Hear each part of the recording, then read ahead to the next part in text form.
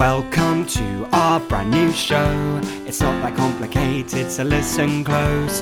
We'll go through IMDb, reviewing all of an actor's movies. Blank spank, blank spank. Blank spank, blank spank.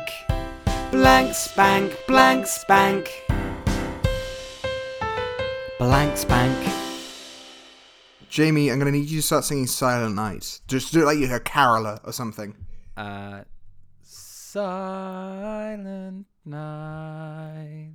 Dear listeners, Holy night. I want you to imagine me standing outside your front door.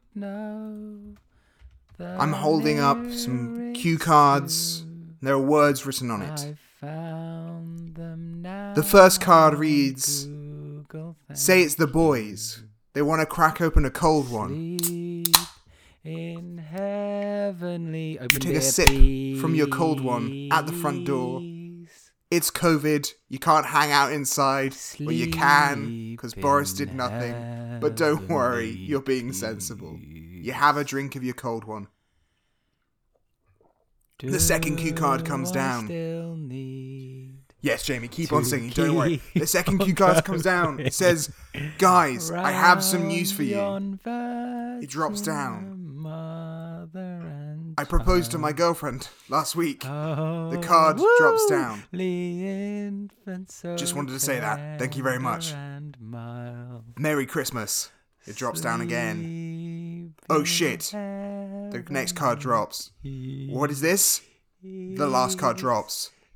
"We have to watch the Polar Express again?" The final card falls to the floor. There are only two verses. Am I done now? Can we restart this? Okay. No, I'm quite enjoying. I thought that was going very well. Oh, okay. What were your issues? My issues were Alyssa came in and it threw me off. I hate to say this, Liz, you threw me off. I know. Your brand new fiance. First action your fiance gets on the podcast is being put on blast for interrupting you during your absolutely impeccable, nothing wrong with it, no issues, smooth as fuck intro. Absolutely perfect intro. It was super romantic for the boys. All right, you know, everyone needs to crack open a cold one every now and then. Virtually over a podcast in the most healthy way one person can crack open a cold one these days. And this romantic moment was stolen from me by my partner being helpful. All right, what is this? What is this awfulness of having a helpful partner who is very useful? I apologize to all you listeners, except for a listener who will be listening to this in 2025. And with that, as Alyssa gracefully leaves the room, fiance or not, she does not deserve to be here because it's important, Al, because hello and welcome to Blank Spank season whatever, the Hang Spank version. It's Christmas special time. I'm Jamie Loxton and with me as always is my co-host Al Gillespie. Say hello, Al. Jamie, I'm recording from Toronto. All right, so here we say, all right, hey, how you doing? I'm Al. They're Cockneys in Toronto, Jamie. Okay, I was going to say. Okay, good to know. And you have already referenced, of course, we have cracked open a cold one for the boys, as it is Christmas time, but also beneficially, you are recording in Toronto for the first time, which means the time difference is slightly less cumbersome, meaning we can record at like evening time for me and a reasonable time to be drinking for you. I don't know what that time is currently, so I don't wish to. I'm hoping it's a reasonable time, but just listeners, assume it's a reasonable time. It's like lunchtime. It's like 1:44 here. All right, Perfect. you know, it's great. What Now, perfect time to have a little here's drink. what I have to say, Jamie. I'm recording this off about 2 hours sleep, as I took a Nice. red eye at 11 o'clock last night, which came in about 6 o'clock local time here, so I am Nice. feeling crisp. My brother came in one day earlier than expected. We're expecting him to come in tomorrow, so the first person in my family to arrive in Toronto, other than me, was meant to come at 6. I did not get any time, I thought, to sleep, as my brother came in at 11 o'clock this morning, which is very lovely. Fantastic, That and means now you're I'm loose. neglecting I'm loose, Jamie. When was the last time you saw your brother? Oh, 2 years ago, Jamie. 2 years 2 years ago. We're recording 2 years ago. Hello High So Water.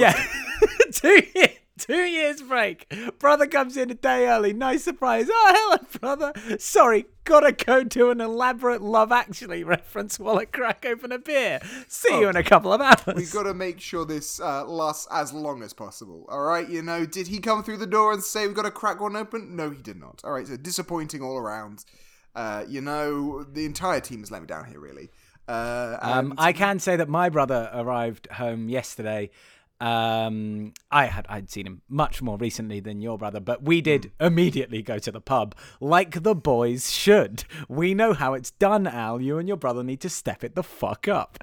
We went to a pub. We sat outside like good COVID fearsome people that we are, because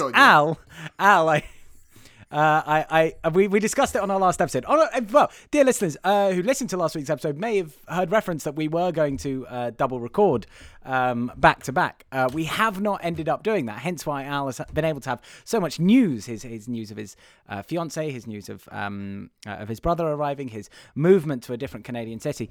But I also have news, Al, because on last week's episode we did discuss that I had escaped the plague house. That all the members of my flat had all caught COVID, and I had managed to evade it. Only to go to my osteopath a couple of days later, sit there going, this man has quite a sore throat. I feel like maybe... I mean, he's the medical professional. Don't feel like I can go, excuse me, mate, should you be here? But lo and behold, Alexander, the next morning, of course, I did receive an email from my osteopath saying, I have just tested positive. Please do keep yourself safe, and I hope I haven't passed it on to you. And so, Alexander, I have news. Yeah.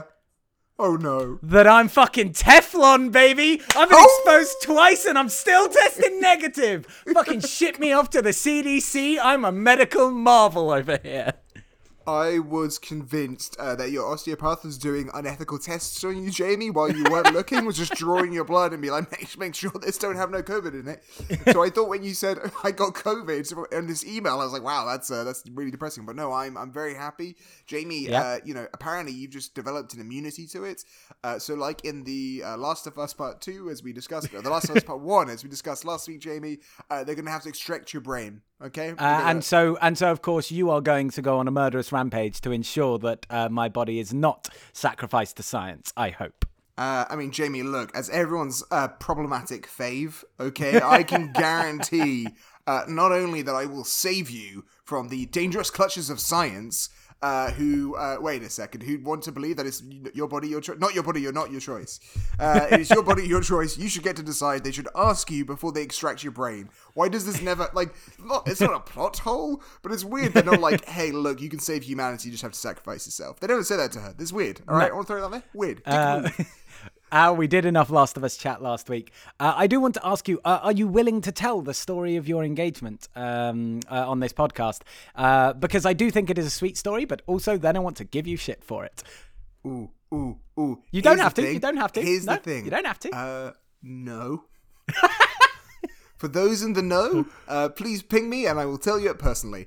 Fair enough. But my consult has said I should keep this under wraps for now. Okay, so fair enough. Well, I think you're only doing that so I don't give you shit for it. But I've already given you shit for it privately, so that will have to remain between us. I don't get to double dip on my mocking. And so with that, Al, I think we must get on to, of course, our Christmas duty. This is now our third Christmas special, wherein we will, of course, be reviewing once more The Polar Express, the seminal 2004 Tom Hanks classic, and perhaps the most creepy-looking movie you have ever seen. Should we just dive into it? Talk a little bit. Yep. We in the past year, Jamie, we, in addition to having reviewed, of course, having now rewatched The Polar Express, we also importantly watched Hoodwinks. Yes. Which do we think is a creepier looking movie? I just want to ask this off the bat. Which is the scarier looking kids film? Scarier looking, I think, is Polar Express. I think Polar Express is more uncanny. It makes me more uncomfortable. Hoodwinked is worse. The animation is lower quality, but it's low enough quality that it just looks janky and fun and weird, whereas this looks distinctly uncomfortable. And we can start right there on one thing that I think we have talked about before, but in preparing for this and looking back on some more information about the Polar Express, I wanted to really hone in on something that we probably have discussed, but I want to bring it up again, that this is an adaptation of a book. And people might not know why this adaptation is in all CG.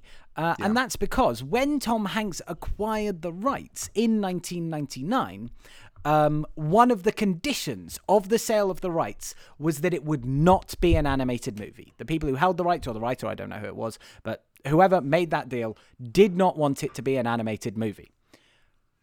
And so they sort of circumvented that by making it a CG movie, which is not technically an animated movie. And I really have to just say, I think that's a real dick move.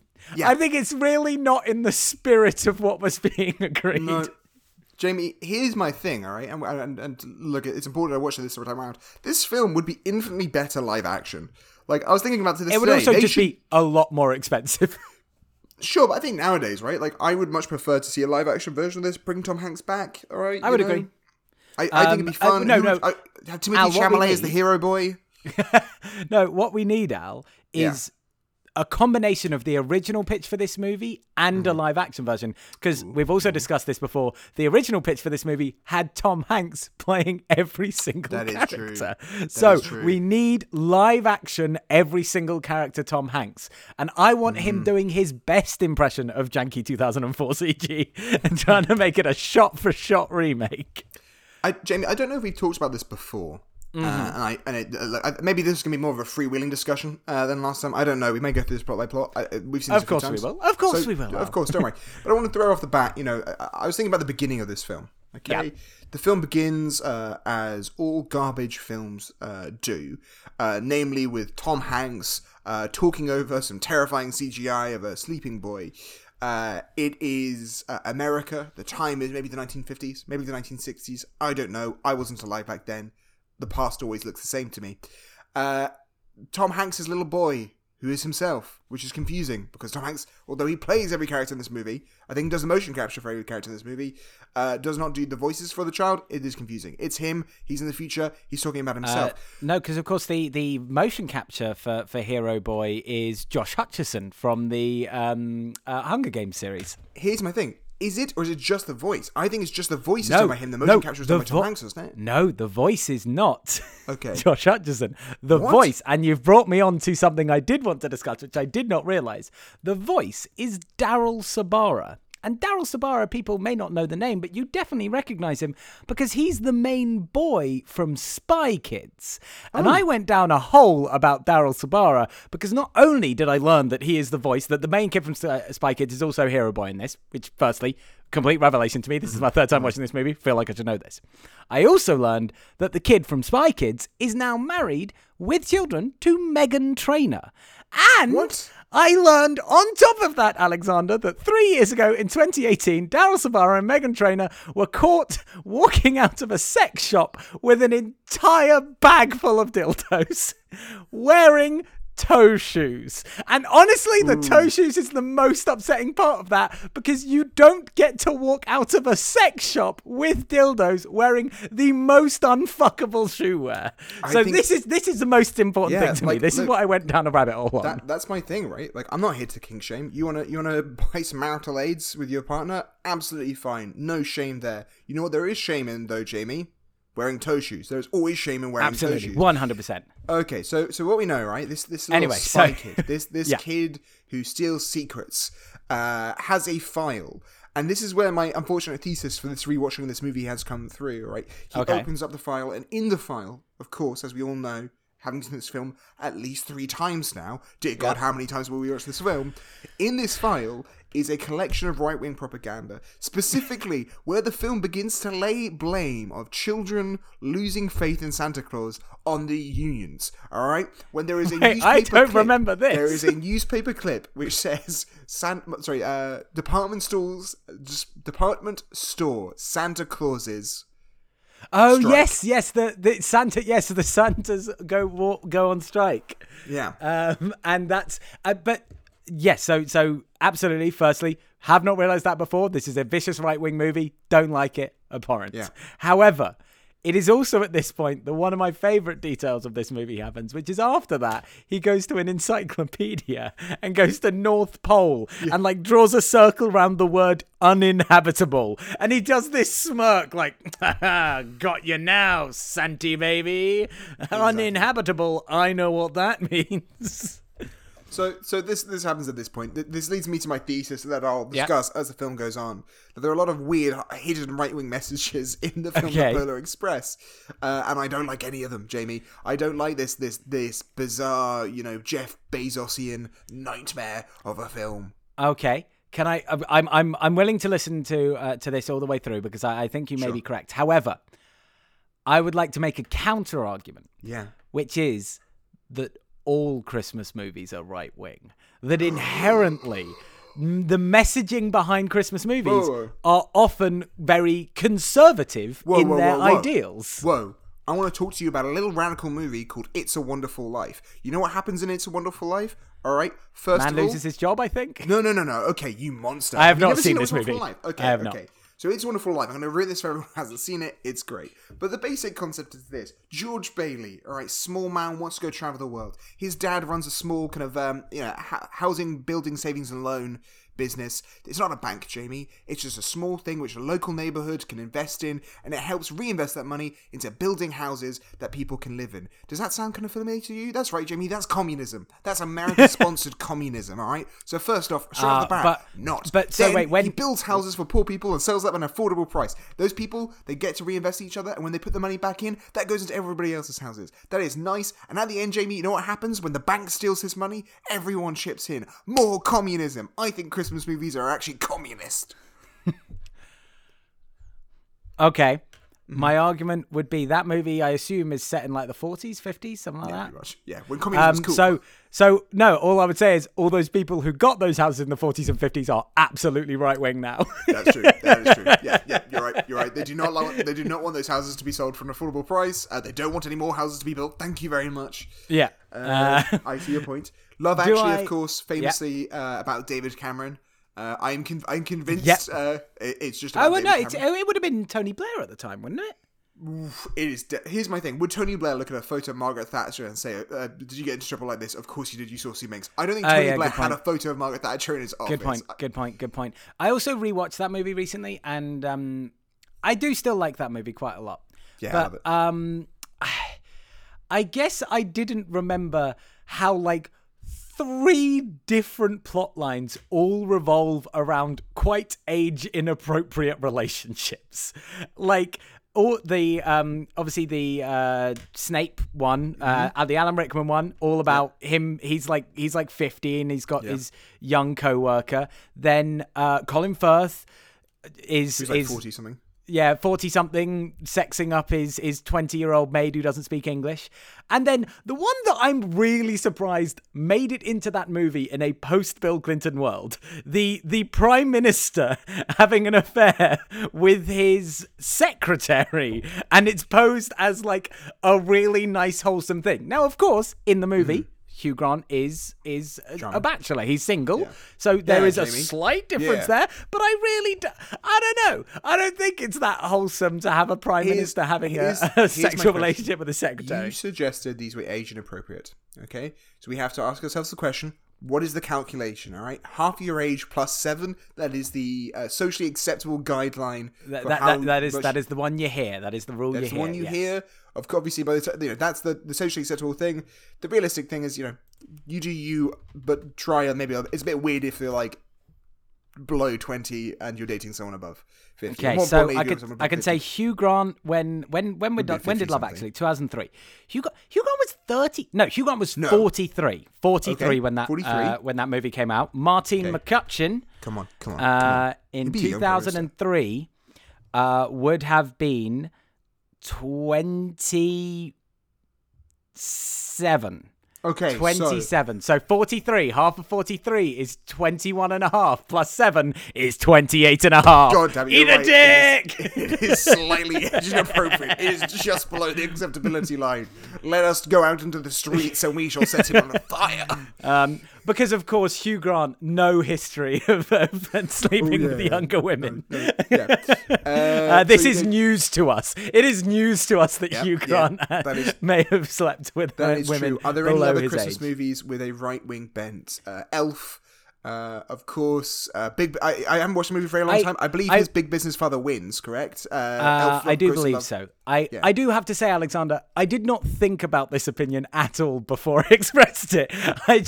I'm going on vibes. I feel like it's very familial, traditional values, like socially conservative sort of vibes for Christmas movies, which is interesting considering how much they are generally loved by left-wing leaning people. That is interesting. I will agree with you in the sense of the small C conservative rather than the big C conservative. Yeah. That they are inherently about family values.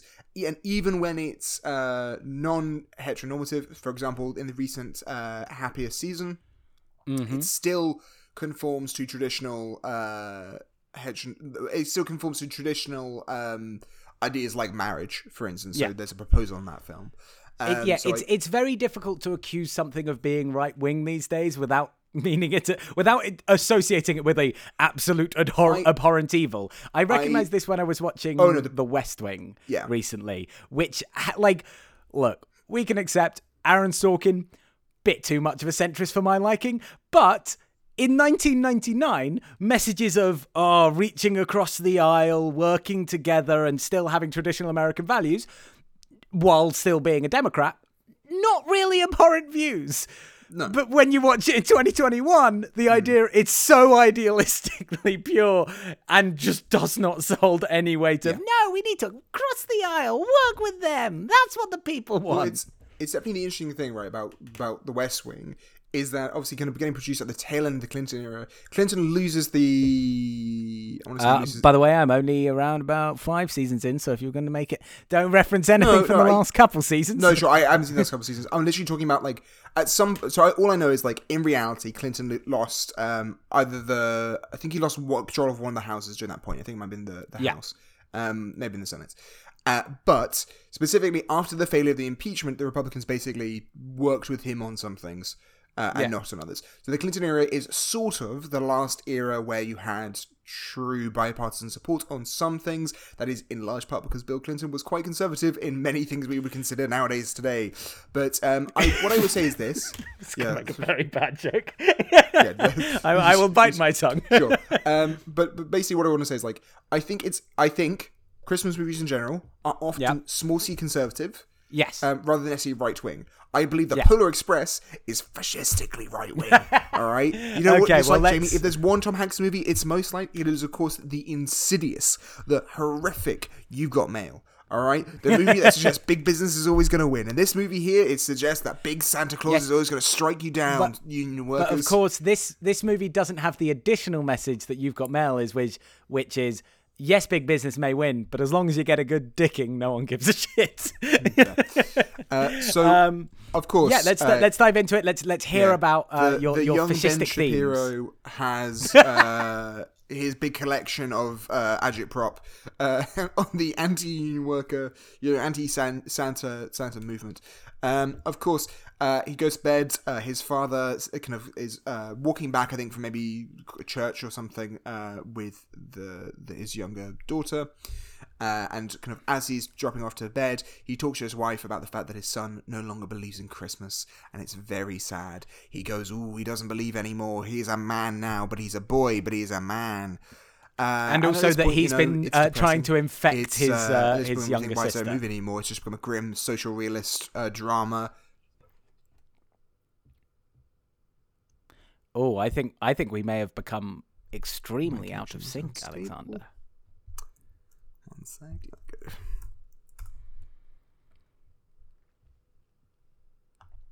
We may need to just take a break while we sort out internet troubles. We'll be right back.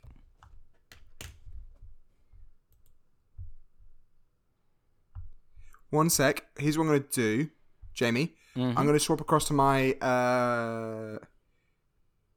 I am just going to swap across to my hotspot. And I'll use that instead. Oh, So 1 second, yep. let me just hotspot this person on hotspot. Okay. I'm hoping that's just going to make this more stable. No, I just want to connect to that.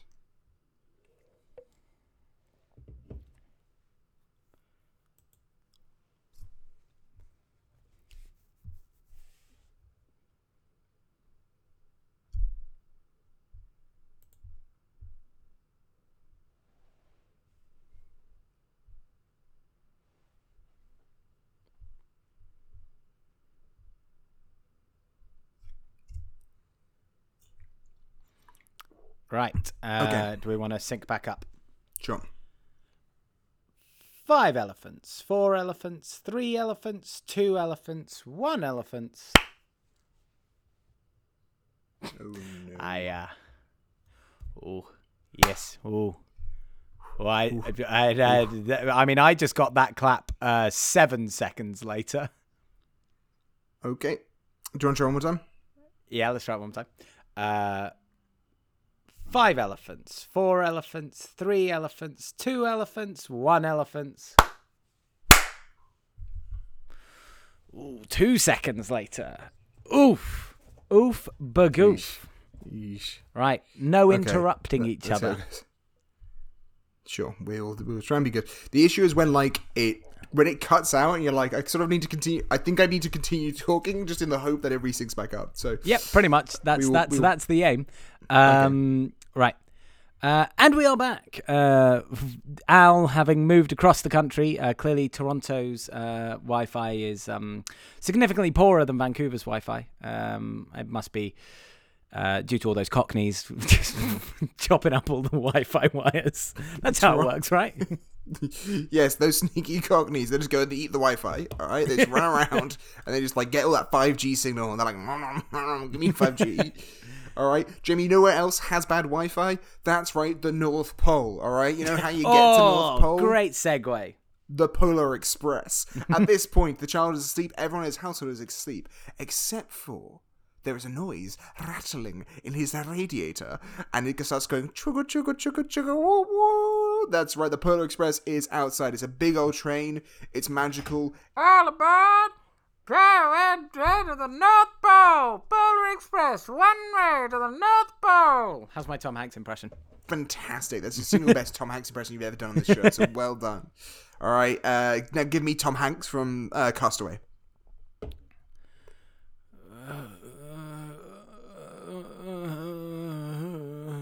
Amazing, amazing. Now give me Tom Hanks from David S. Pumpkins.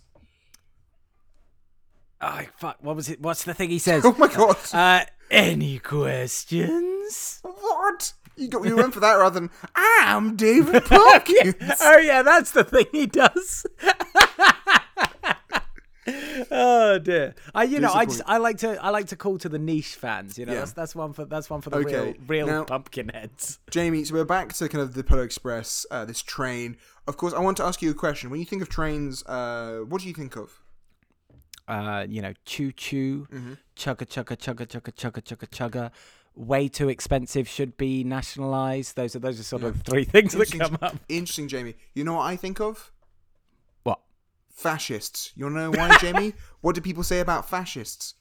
They get the trains to run on time. That's right. And you know who else gets the train to run on time? Tom Hanks in this movie, re-cementing the idea that fascism is good and children should be indoctrinated into the fascist way. Okay. I'm seeing the thread. It's there. It's clear in my mind. Okay. So Hero Boy, he gets on the train. Yep. And Tom Hanks, he obviously meets his fellow train mates. The 2 only important ones are the girl, who's the girl. She appears every now and then there's an annoying little twat who talks like this, and he's always talking really fast, and he already knows everything about the train, and he knows which train we're going, and he knows what kind of train we're going and where we're going. And he's a fucking annoying little shit. Yeah, and Jamie, you know why the film expects us to hate him? Because he is physically inferior. He is wearing glasses. That means he is not like the Ubermensch that is specifically the hero child in this, Josh Hutcherson, all right? We all look at Josh Hutcherson and we think that is a man, boy. That is a man, boy. They then slow down to stop, and they're all like, "Oh, I thought you were the last stop. What's going on here?" And of course, they've stopped in the poor part of town to pick up the poor boy. This is all this, but this is this boy's entire character. He is poor. He is also played, sadly, rest in peace, by Peter Scolari. This is our first. Recording since his unfortunate passing.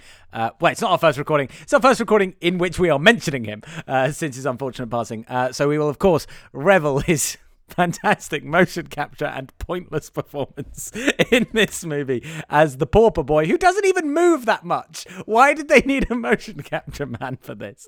But the poor boy doesn't decide to get on, but then he starts to run after it. But, you know, he's poor, he's not very strong. He hasn't been fed for a while, so he can't run very far. Yeah. So he falls over like a weakling. And so the hero boy pulls on the emergency brake and gets it to stop. This pure symbol of childish masculinity manages to raise this child by the bootstraps, by the sheer force of the fascist train.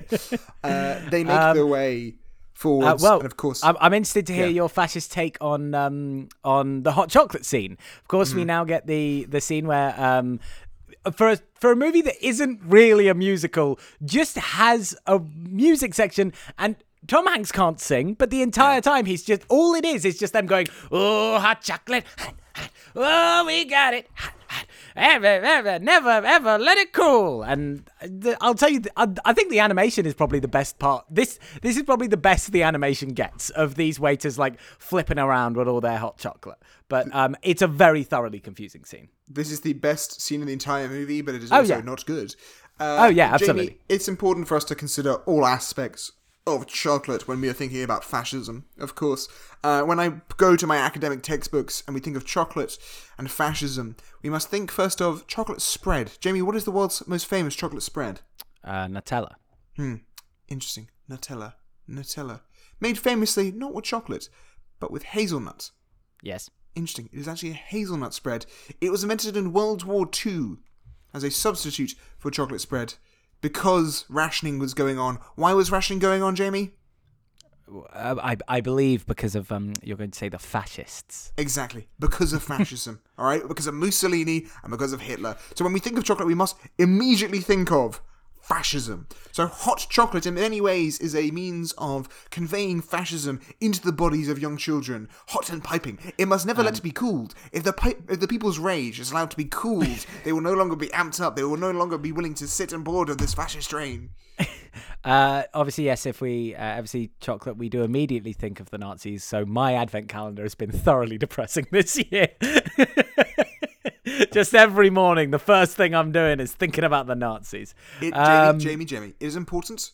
The metaphor here is not specifically for Nazism. No. It is for the wider fascist ideology. Okay. Right? Why? Okay. I will choose. I will for here on out to be less specific in my fascism. More broad, references. more vague. That's how you get a good take, Jamie. As vague as humanly possible, but as strongly worded as possible.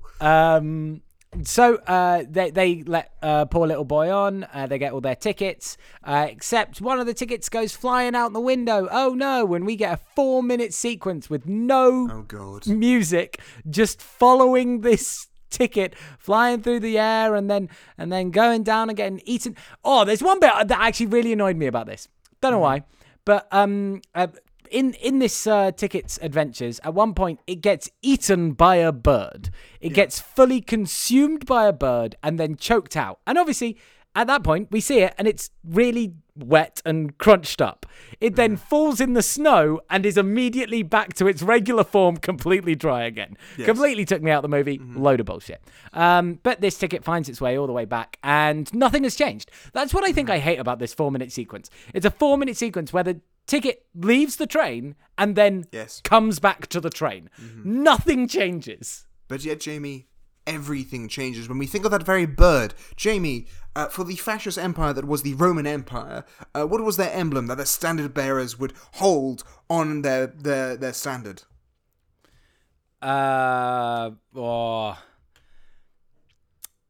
Wish I paid attention in history. It was a bird, right? It's a bird. I don't know what kind of bird. What do you think is the most fascist bird, Jamie? Probably an eagle.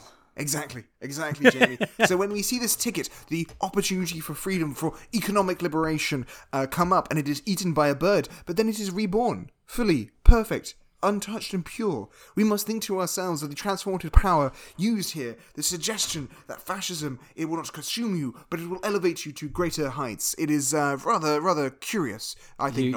You are a genius, Alexander. I am continued in my astoundment your ability to connect every part of this movie to fascism. So the ticket comes back in. At this point, though, Tom Hanks has found the girl whose ticket it is, and she doesn't have a ticket. And so he takes her to the back part of the train, and the nerdy little kid just goes, "I'm going to push her off the train." Absolute psychopath. But hero boy, hero that he is, spots the ticket. He goes to the back of the train, but the poor boy points up. They've gone to the roof. So hero boy goes up to the roof, and he doesn't find Tom Hanks. Well, at least not conductor Tom Hanks. Which Tom Hanks does he find, Alexander? He, of course, finds the vagrant layabout Tom Hanks, the ugly, dark side of Tom Hanks, who chooses to sit on the roof like a hobo, making hot coffee all the time. What is the opposite of hot chocolate, Jamie? Hot coffee, exactly. Disgusting. Obvious. Ooh. I would argue it would be cold...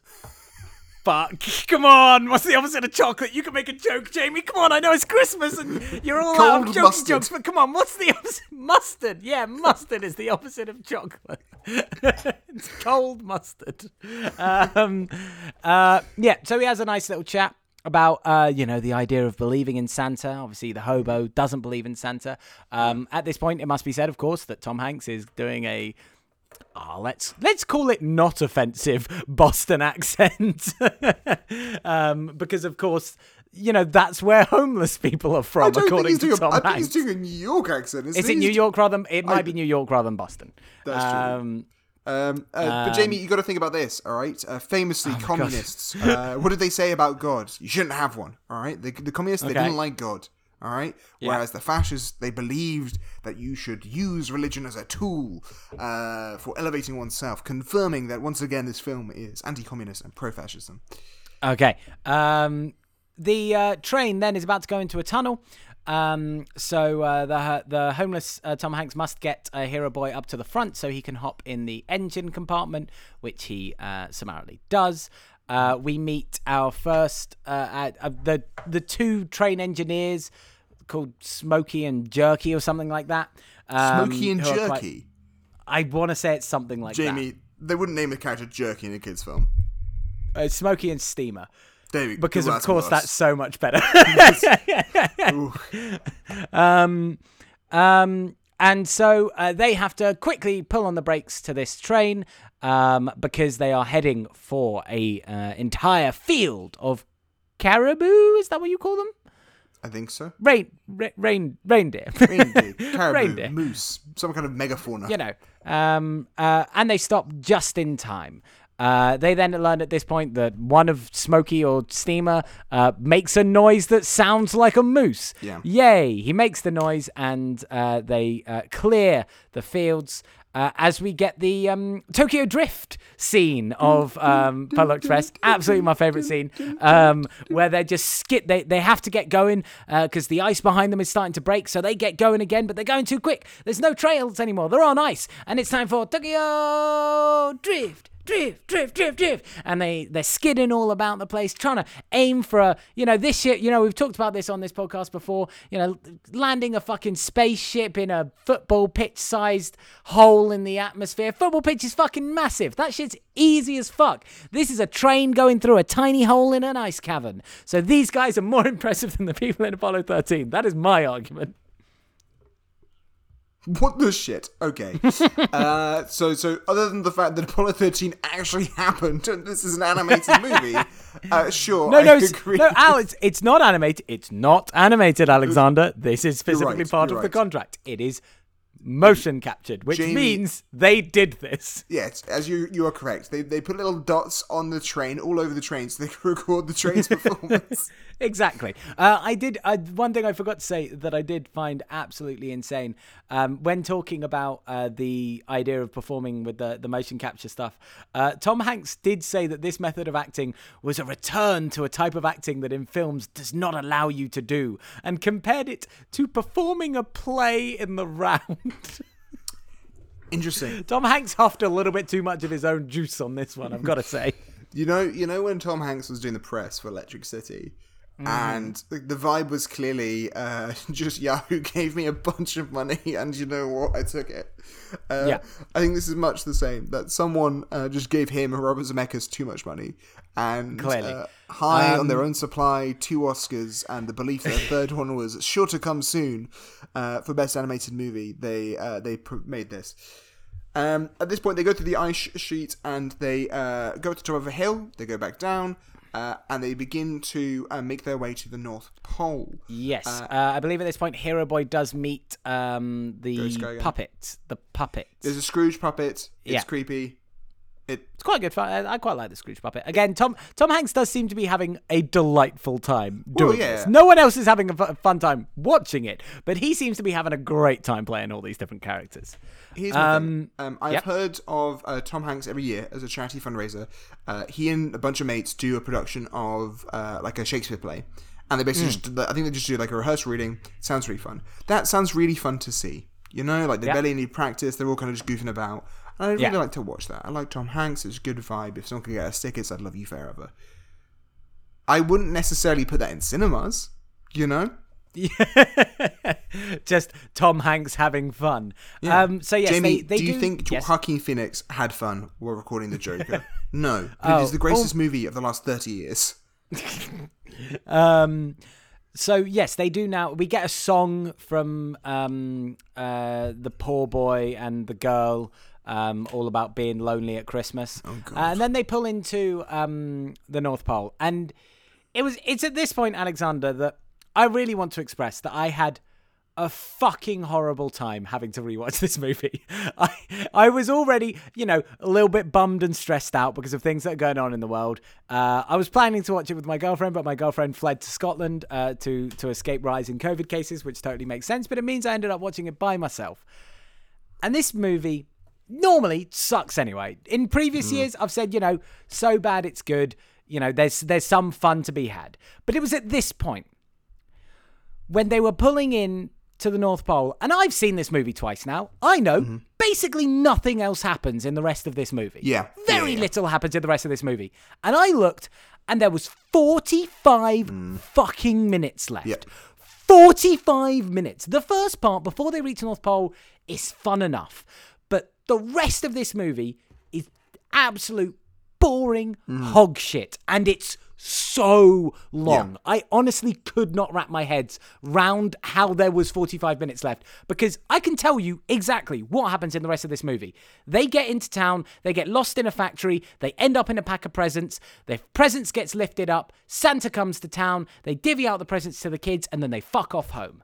And that's it. That's all that happens. And it takes so long. I'm going to bring it up again. We're going to get like 10 minutes further in, and there's still going to be 35 minutes left, and there's going to be even less to happen in this movie. And Jamie, I was furious. I had a horrible time watching this. Do you know what makes it worse? Do you know what makes it worse? It's just the concept of Santa stealing all these union jobs, all right? All these union jobs where people are making toys for all these kids. They do it in America. They make these toys, and Santa's outsourcing that to non-union workers in the North Pole, all right? Who just make them for no money at all. What is this? It's confusing. Also, and I cannot stress this enough, at some point here, so they go through, there's a wee sequence where they're about to go see Santa, but the back of the train gets loose because the sad boy doesn't want to go see Santa for some reason. It's never really explained. Because he's poor and so he's sad and cares? Christmas doesn't work out for him. Okay. The train gets loose, they go down the hill, eventually they end up in the kind of like manufacturing part of the town. Yeah. Where the Santa sack is. We'll talk about the sack in a second. Okay. They then go and they see some elves, and the elves, like, someone chose them on the naughty list because they put gum in their sister's hair right before Christmas, and they have to make a decision whether or not they want to like, stick him on the naughty list. Give him a call or not. this elf is clearly portrayed as Jewish. At least in the sense that they're giving him like a Yiddish accent. Yeah. Yeah, like a very like New York, Brooklyn, like Jewish thing. Yeah. This is confusing to me because it implies, one, that there's not just cultural homogeneity in the North Pole, which is kind of weird. Like, I really appreciate that there's like diversity amongst these all-white elves. You know, that's great, sure. And once again, not one black elf. You know, okay, sure, all the elves look the same, but fine. But look, not I think just we that, have to accept like, that the slavery aspects of these elves might become even more Worse. uncomfortable. Yeah, sure. Yeah, I will accept their decision to make these all white elves. But here's why I'm confused. If Santa is real in this universe, one must assume, as a Christian figure, so too was Jesus. And so too, if Santa is real and can do all the magic in this film, that the film also, you know, kind of by association implies the divinity of Christ. If that is the case, then why is there a Jewish elf? I'm really confused about this. It makes no sense. Every year I watch it, and every year I'm so confused as to why it happens. He's just culturally Jewish, and he has been reformed by the beauty of Santa. So, are we assuming that, not even Jesus, just by Santa, he worships the altar of Santa, which I appreciate. But are we to assume that elves too are immortal and that this elf was around before the birth of Christ and then converted after the birth of Christ to worship Santa? Oh, well, I guess there you go. There you get an interesting question, because if Santa is immortal and the elves are immortal, does Santa therefore predate Jesus? When did Santa just come alive when people started to celebrate Christmas, or was Santa laying dormant until people finally discovered the word of Christ? Now, here's the thing, Jamie. If we assume this is set in the same world as the J.R. Tolkien's Middle Earth, then we can assume that we are now in the Age of Man, and that the elves have become diminutive over time. So there were any elves that didn't travel over to the Undying Lands, but became small over time. And when Jesus Christ was born, now, immortal, but little. Alexander, what you have now put in my head is in a Lord of the Rings universe where we've got all the same elves, and then there is one extremely Jewish elf just hanging out with the rest of them. And honestly, I think that would have improved it greatly. He's fantastic, Jamie. Yep. I don't have a problem with a Jewish elf, but I would like this Jewish elf to help out with Hanukkah. All right, this is all I'm saying. All right, if this film is confusing, it's very weird. Yeah, he should be, you know, checking in on all the Jewish boys and girls, making sure they're naughty. If there was nice. one menorah in this film, it'd be a lot better. All right, let's have some representation in this Christmas movie. But to be fair, Al, you say that about every movie. Every week, I just hear you go, if there was one menorah in this movie, it'd be a better movie. They're in the factory, and they end up falling into the sack of presents. Let's talk about the sack. The sack. Jamie, here's the thing about this animation of this film. The faces look terrible, but actually a lot of the kind of movement is actually really fluid in it. Yeah. One such fluid movement is with the sack. The issue with the sack and the physics of the sack is that there is a kind of let's be frank here. It looks like a giant red testicle, and a giant red testicle. I would say that is a fair representation. Yes. Yes, it's a children's movie. They couldn't have picked something that looked less testicular. Like, what is this? I mean, this doesn't even fit the fascist thing. It's just disturbing. A sack. It's in the neck. You want a sack to not look like a ball sack? I hate to break it to you. Your testicles look like a sack. There's very little they could have done here. They stopped short of making it have a little bit of fur coming off of it. What I'm saying is you should take your mind out of the gutter, Alexander. This is a wholesome children's movie. There's nothing wrong with the giant flying sack. I should focus more rather on how this film fits into J.R. Tolkien's The Lord of the Rings and Middle Earth in general, and why specifically there's one Jewish elf in this world and why is he in charge. So the sack gets lifted up. So again, now, all that is left to happen in this movie is Santa comes, gives his gifts, and then they go home. There is still 35 minutes left in this goddamn fucking movie. And I watched those 35 minutes and I don't understand how it was 35 minutes. I just don't. The pacing of this movie is so fucking weird. You're already basically at the very end of Act 2. And this is a 95-minute movie. At the very end of Act 2, or even like probably like midway through Act 3 at this point. Yeah. Like, how are you... Have you still got a third of your runtime left? Anyway, so the sack gets lifted up. They find the annoying kid in there. He's being an annoying little shit. Yep. The sack gets flown into the Christmas square. It gets caught on the star, but a bunch of elves do some skydiving tactics to save it. Interesting, Jamie. A paramilitary. Interesting. Santa has a paramilitary used to enforce power over this homogenous workforce that uses slave labor. What is this? And as he arrives, and I didn't remember this. Yeah. As he arrives in chorus, all of the elves, and I beg you to look this up because I'm not going to be able to represent how haunting this is. With no music, all of the elves in chorus sing a slowed down version of Santa Claus is Coming to Town. And I did not remember this. And I was watching this being like, how the fuck do I not remember all these elves going, Santa Claus is coming to town, all in chorus. Jamie, together. I want to. Here's my thing. I want you to know, and I want our listeners to know, that I'm really, really, really, really, really loath to justify anything about this film. Okay. But specifically the context of the sing, they start off singing it at a more normal speed. The hero boy looks over at the reindeer and sees the bell fly off the reindeer in slow motion. So it is that the scene itself is also going in slow motion while I go slow, rather than they're trying to freak everybody out. I agree Okay. it's creepy, but there was a reason in the text. Okay, that does make more sense. The elves themselves, in universe, the elves are not singing slow motion, but I'm still having to listen to them singing in slow motion. And dear listeners, you have to, of course, when you watch this clip, remember it this way. It's Jamie, very sad, sitting by himself, presumably having a Peroni, in slow motion, they sing Santa Claus is coming to town. Santa Claus is coming. You can also imagine me having recently watched Finch and cried. Yeah. That's another thing you can add to this image. Just remember that. Remember that somewhere in the distance, Boris Johnson is meant to be making an important decision, but instead is having wine and cheese, okay? And it makes it all worse. This is the context in which this film must be accepted. Genuinely, don't get me distracted. I will just spend the next hour angry. Instead, I'll be angry about this movie. Yes, the bell is flying through the air because the boy doesn't believe in Santa and he can't see Santa yet. Yes. And the bell isn't ringing. And eventually he goes and he picks up the bell and he shakes it and he finally goes, okay, fine, I believe. And then he can hear the bell and he can see Santa. And Santa is like, hello, boy, what the fuck is up? I'm not giving you a gift. I am giving... No, wait, he who is. does he give the gift Jamie, to? Jamie, I want you to think about this. Dear listeners, okay, I know we talk about this every year. If the film has one logical person who should get the first gift of Christmas, is it the rich child who chose not to believe in Santa Claus? Is it the leader girl who manages to lead them out of disaster? Is it the annoying boy? Or is it maybe the poor child who believes that Christmas is never for him?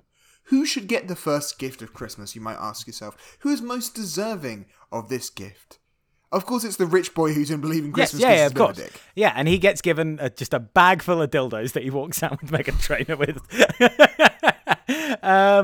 So he gets the first gift of Christmas, which I think is just the bell. He just gives him the bell, doesn't he? Yes, but it's belief, Jamie. It's belief. Oh yeah, the idea is that he's giving him the belief. It's a metaphor. So Santa fucks off. Now, I think we have talked about this before, but this is fucked up, right? They get all of these kids together and they're like, we're taking you to the North Pole. Let's go, kiddies.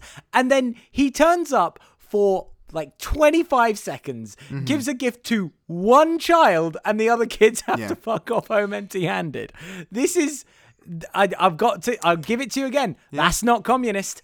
That's not communist there. It's pretty right-wing that Santa believes that some people are worth more than others, that it's a dog-eat-dog world, and only the one hero child, conveniently a boy, manages to get the first gift, and everyone else, worthless, all right? Only the true believer, who believes in his whole heart in fascism, shall receive the first gift of Christmas. And so they go back to the... to the train, and at this point, Tom Hanks is the conductor. We didn't say this, but obviously on their tickets earlier, he stamped like a couple of letters, and as they're getting back on, he stamps them again, and they become words. Yeah. Now, of course, we need to go through all these words because some of them suck. Yeah. Mostly the poor boy who's been shat on this entire movie. His one sucks. So the first one is annoying kid. He gets learn. I think he's covering up like a letter and it says Arn or something. And he goes, Arn, I don't know what that means. Lean. Oh, it says lean. Yes, it says lean, but he's very clearly covering up a middle of the word. Like, does he just think there's just a gap there? Like, what a fucking... Jamie, he can't see very well. Kid's fucking don't blame this child. So he takes, and he goes, oh, learn, okay, I've learned something. Apparently, I don't know what this kid's learned. Then I think it is the poor boy who gets a very special one, which says depend on, count on. It's like one that changes, but it says depend on and count on, and I don't understand what that means, Alexander. What part of the poor boy's faults prior to this? What, like, he didn't require to depend on anyone else. He just needed money and resources and support from community. I think that's the what it means. I think it's that the boy. But so I think it's that the boy, because he's never had a good Christmas, chooses not to depend or count on anyone else, and that he'd rather not be disappointed. So he'd rather not depend upon other people, lest he be disappointed. And I think the implication is that you need to depend on other people. It's not a good message. No, it's not. It like it's a message that if only poor people don't accept help. That's why they have bad lives, because they refuse to let other people help them. It's horrible. So yeah, apparently he's learned to just accept help like a dickhead. And then Hero Boy gets believe, and I can't remember, what does the girl get? Lead. Yeah, she confused it with lead, but it's lead. Because of course she's the actual hero of the story. They get back in the train. Hero Boy's lost the fucking bell because he's got a hole in his jacket. Moron. They make it all the way back home. They drop the poor boy off back in his own poor neighborhood, off to have a Christmas by himself again. So he's not being helped in any way, shape or form. He's being given the most symbolic of gestures with no practical actual help. Yes. And what's more fascist than that? He's learned how to pull himself up by the bootstraps. All right. What better lesson could you teach a child to fish? No, wait. Give a child a fish, he'll eat for a day. Teach a child to fish. He'll open a fish shop, all right, and be able to live for years. And instead, just tell a child that he should learn to fish and see what happens. No, tell a child to learn to fish, and you'll feel good for doing something for others. So they make it back home. Hero Boy wakes up the next day and he's got a present from Santa. The parents are just like, oh, that's weird. Huh? You've got a broken bell. Oh, well. Because they don't believe, but the children believe, and so they can hear the bell. And that's the end of the fucking movie. Here's my thing. Yeah. We've talked, I've made jokes about this movie being right-wing. I don't think it really has a political bent. What I do think is this movie is maybe not designed to have been watched this many times. And no. I know that there are people who love this movie. Specifically, Grace Cowie, beloved friend of the pod, loves this film. I think unironically, I believe. Last year, here's the thing. First time round, felt like a fever dream. Last year I went, do I actually like this? This year round, I've come all 360. I was on a plane, I was watching it late at night.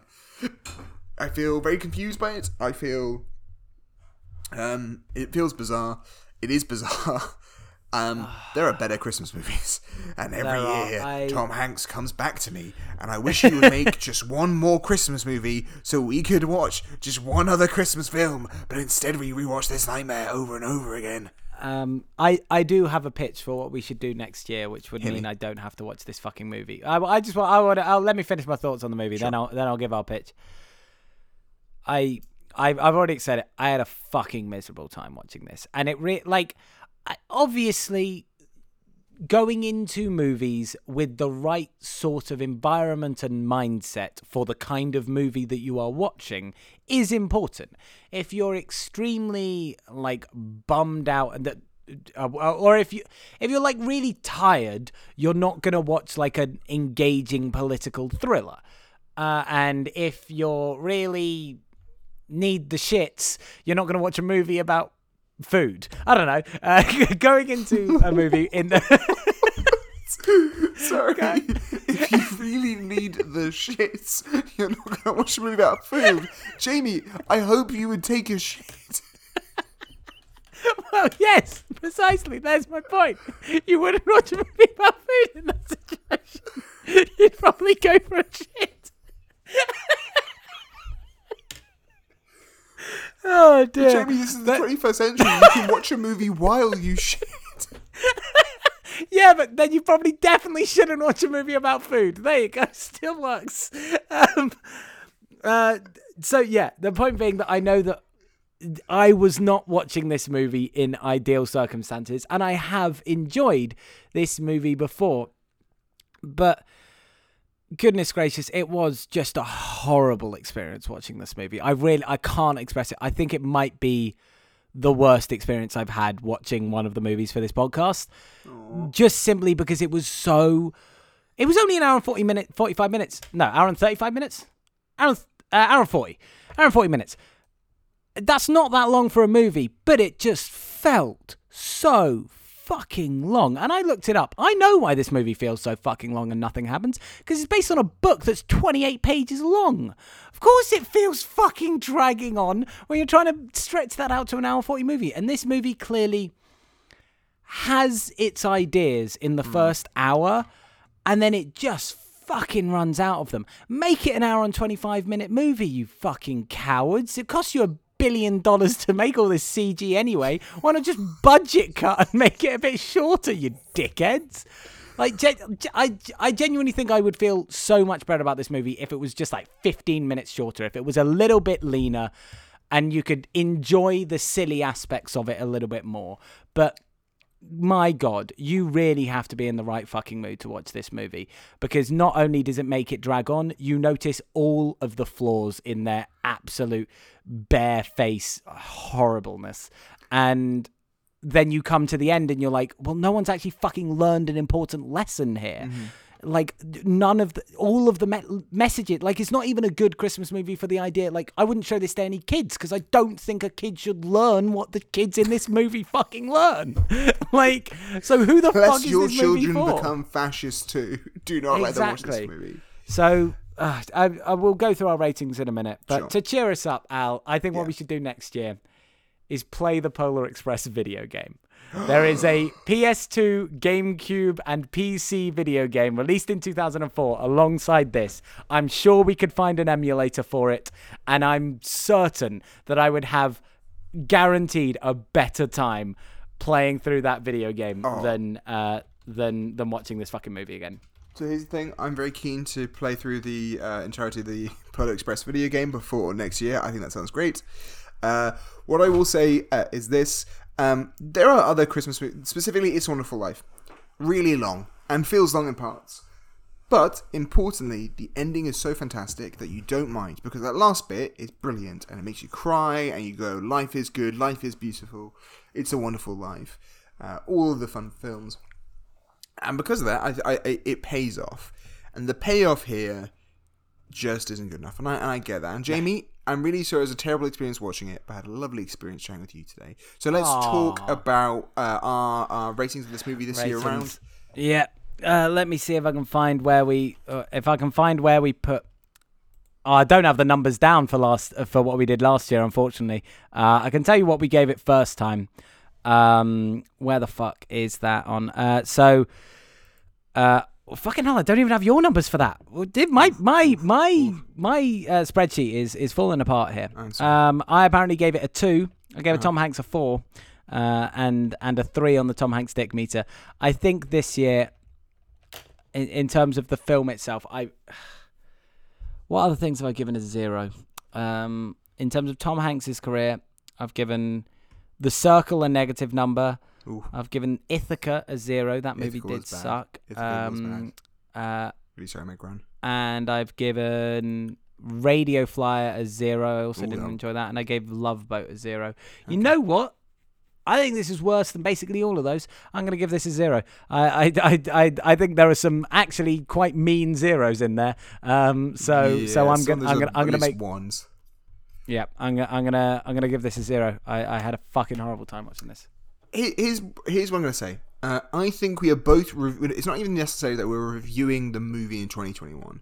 It is that we are reviewing the experience of watching the movie in 2021. And not just watching it in 2021, watching it for the third time. Watching it for the third time in the midst of a big wave of COVID. And all that is the context, and I will agree with you that at this point in time, what we need is another Paddington movie. We don't need the Polar Express. Watch Paddington instead. I will agree with the 1 this year round. 1 year this year round. Tom Hanks. I've got to be honest. I think I barely noticed Tom Hanks in this movie, which is bonkers because he plays like 5 different characters. But I don't know what it was about this time round, because I was just clearly not enjoying it. But I think he needs to be. This is a crazy thing to say for the characters that he plays in this movie. I think he needs to be bigger. Yeah. I think he needs to make it even more over the top and absurd to get some.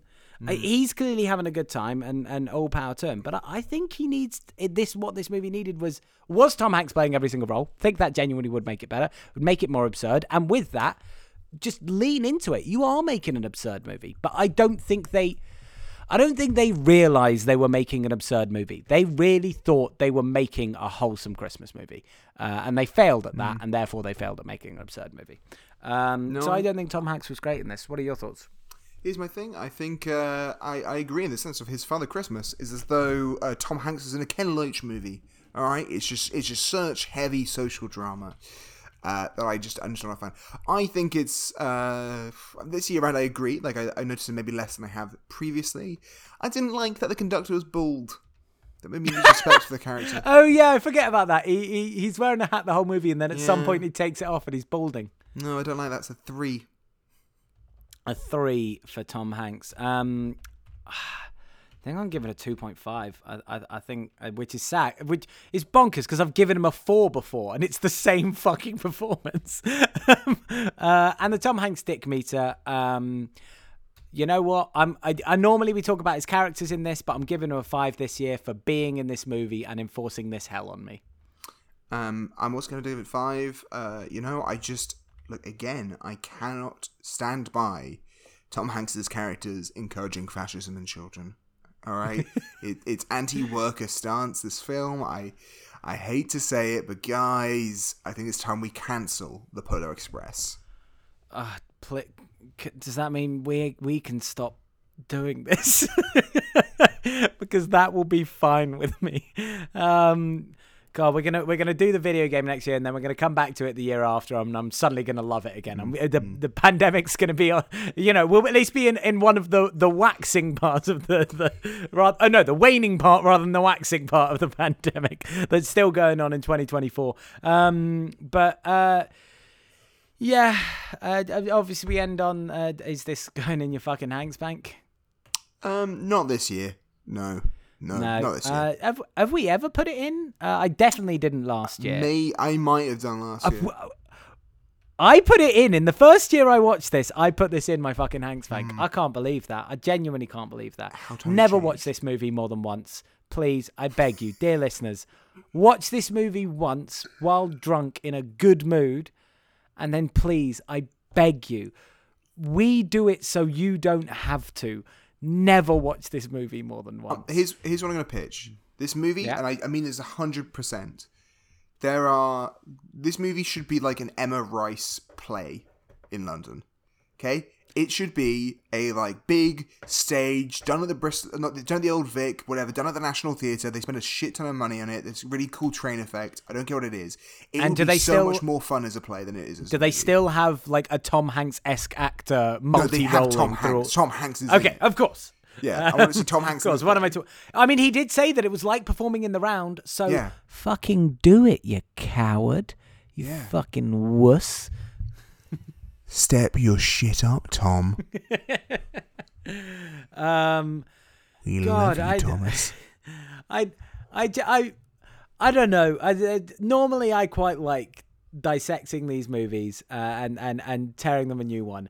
But I have to be honest.